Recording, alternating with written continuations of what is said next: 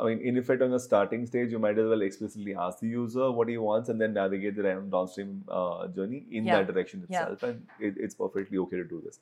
Okay, super. So now we have the guy who's been onboarded, and now he has a bunch of, let's say, clicks and behaviors. This is your prior users. You understand that this kind of click behavior would lead into this kind of behavior, which is either desirable or undesirable, and you want to make interventions. Let's zoom into this part. Yeah. So now, with respect to the intervention that we could plan, like I said, so in fact, when it comes to interventions, if we can break it down into, let's say, 4 buckets. One, of course, is product. Second is notifications. Second is incentives. And third one is, of course, people, right? Your customer support team and so on and so forth. So let's start with each one of them. Okay. So let's start with product. Now, when the user is inside the product's ecosystem, and just picking up to a previous conversation, we've identified the user's intent that amongst 10 things that you're offering, he's interested in 3 or 4, for example, right?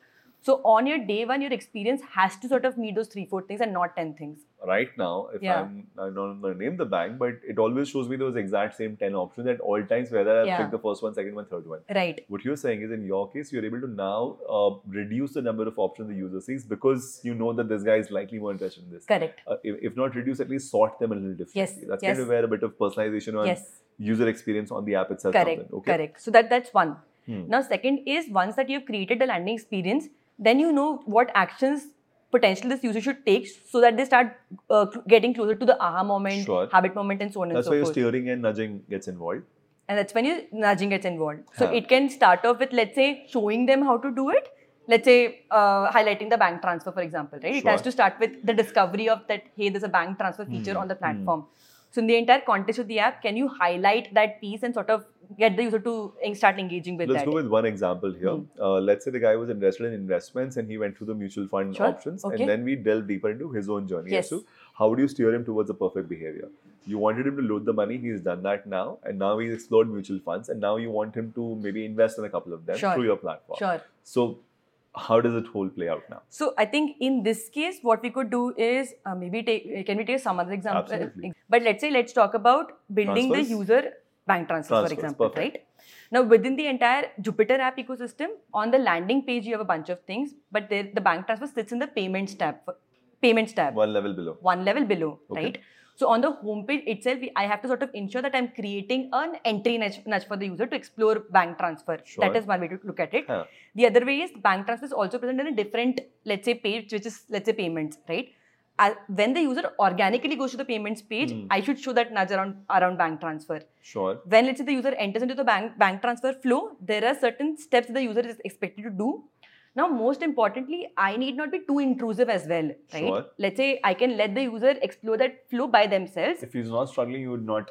Yeah, if he's not struggling or she's not struggling, then I would sort of not keep it more intrusive, because that also leads to a bad user experience, right? But let's say if I feel that it's been certain time, the user came in and did not, let's say, perform that action, then I might want to do some interventions, right? So that is one way to look at it. It should be very inspired by how you'll draw out a funnel in a product analytics tool and understand that, okay, this point to this point, the drop-off is so much, the average session time is this much, now it's exceeded average session time, time for nudge. Correct. So that's more from a product lens, right? And it can get to the extent of, am I just letting them, am I just suggesting them that you should do it? Or am I giving them a particular use case or guiding them how to use this tool? For example, in case of bank transfer, I could say that. This is purely a content topic, right? What would be your nudge textually contain essentially? Yes. Because that also has to marry with delta. Correct. It also brings meaningful delta. It has to, let's say, also marry with the intent of the user, right?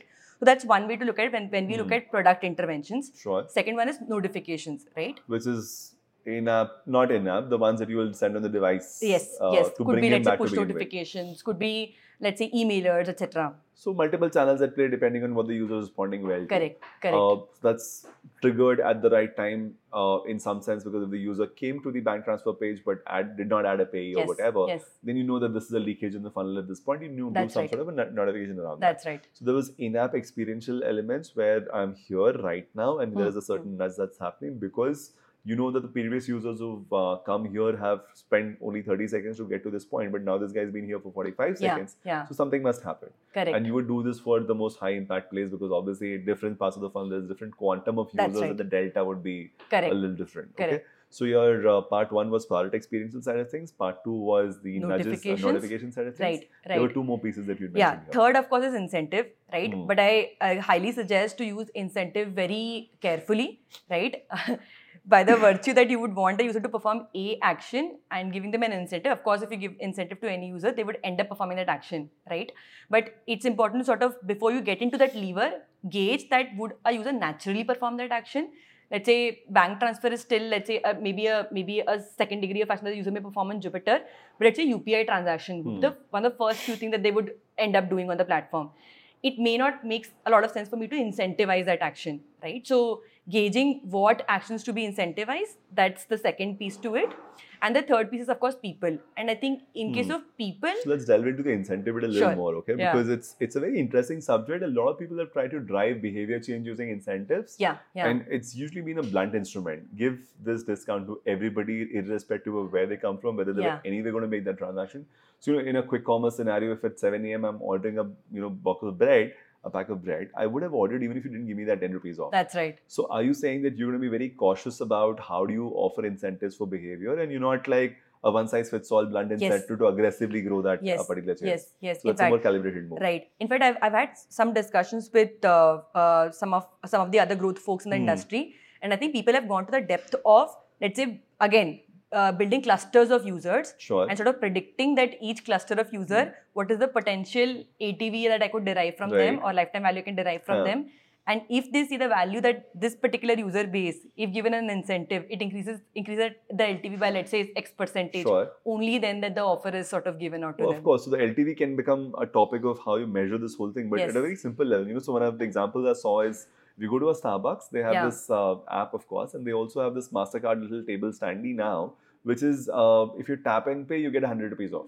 Now, my hunch is they want a lot more people to try tap and pay for the first time. If they experience it, they'll feel happy about it, and next time they will not get an incentive to do this. That's right. To use incentives to change behavior, which is very quickly a good moment, but then the incentive can be weaned off. Correct. If they have to keep giving me those 100 rupees to keep tapping my card, it doesn't make sense. But if they can just show it to me once and then it's withdrawn, I'll still continue to tap my card. That's right. Is the right way to structure incentives. Yeah, you're exactly right. That if on giving an incentive, we are trying to change a behavior, but is that behavior sustainable, right? Without the incentive. Without the incentive. And tap and pay is like a classic example. In fact, that's one discussion that we have had internally as well, right? You paying via UPI versus tap and pay. Right? Everybody's adopted UPI, but I have come across a certain set of users who still feel between UPI and tap and pay is a more seamless experience. Slightly more seamless. Yeah, they just have to pull their card, and it just gets through. So I don't have to enter password twice. I don't have to open Google Pay or whatever apps. Correct. And in this case, we were consciously trying to change a habit of a user, and maybe the user may not have done tap and pay without that incentive. Maybe giving that incentive sort of made them do that experience. At least once. And then they had that aha moment to sustain that. Correct. Right?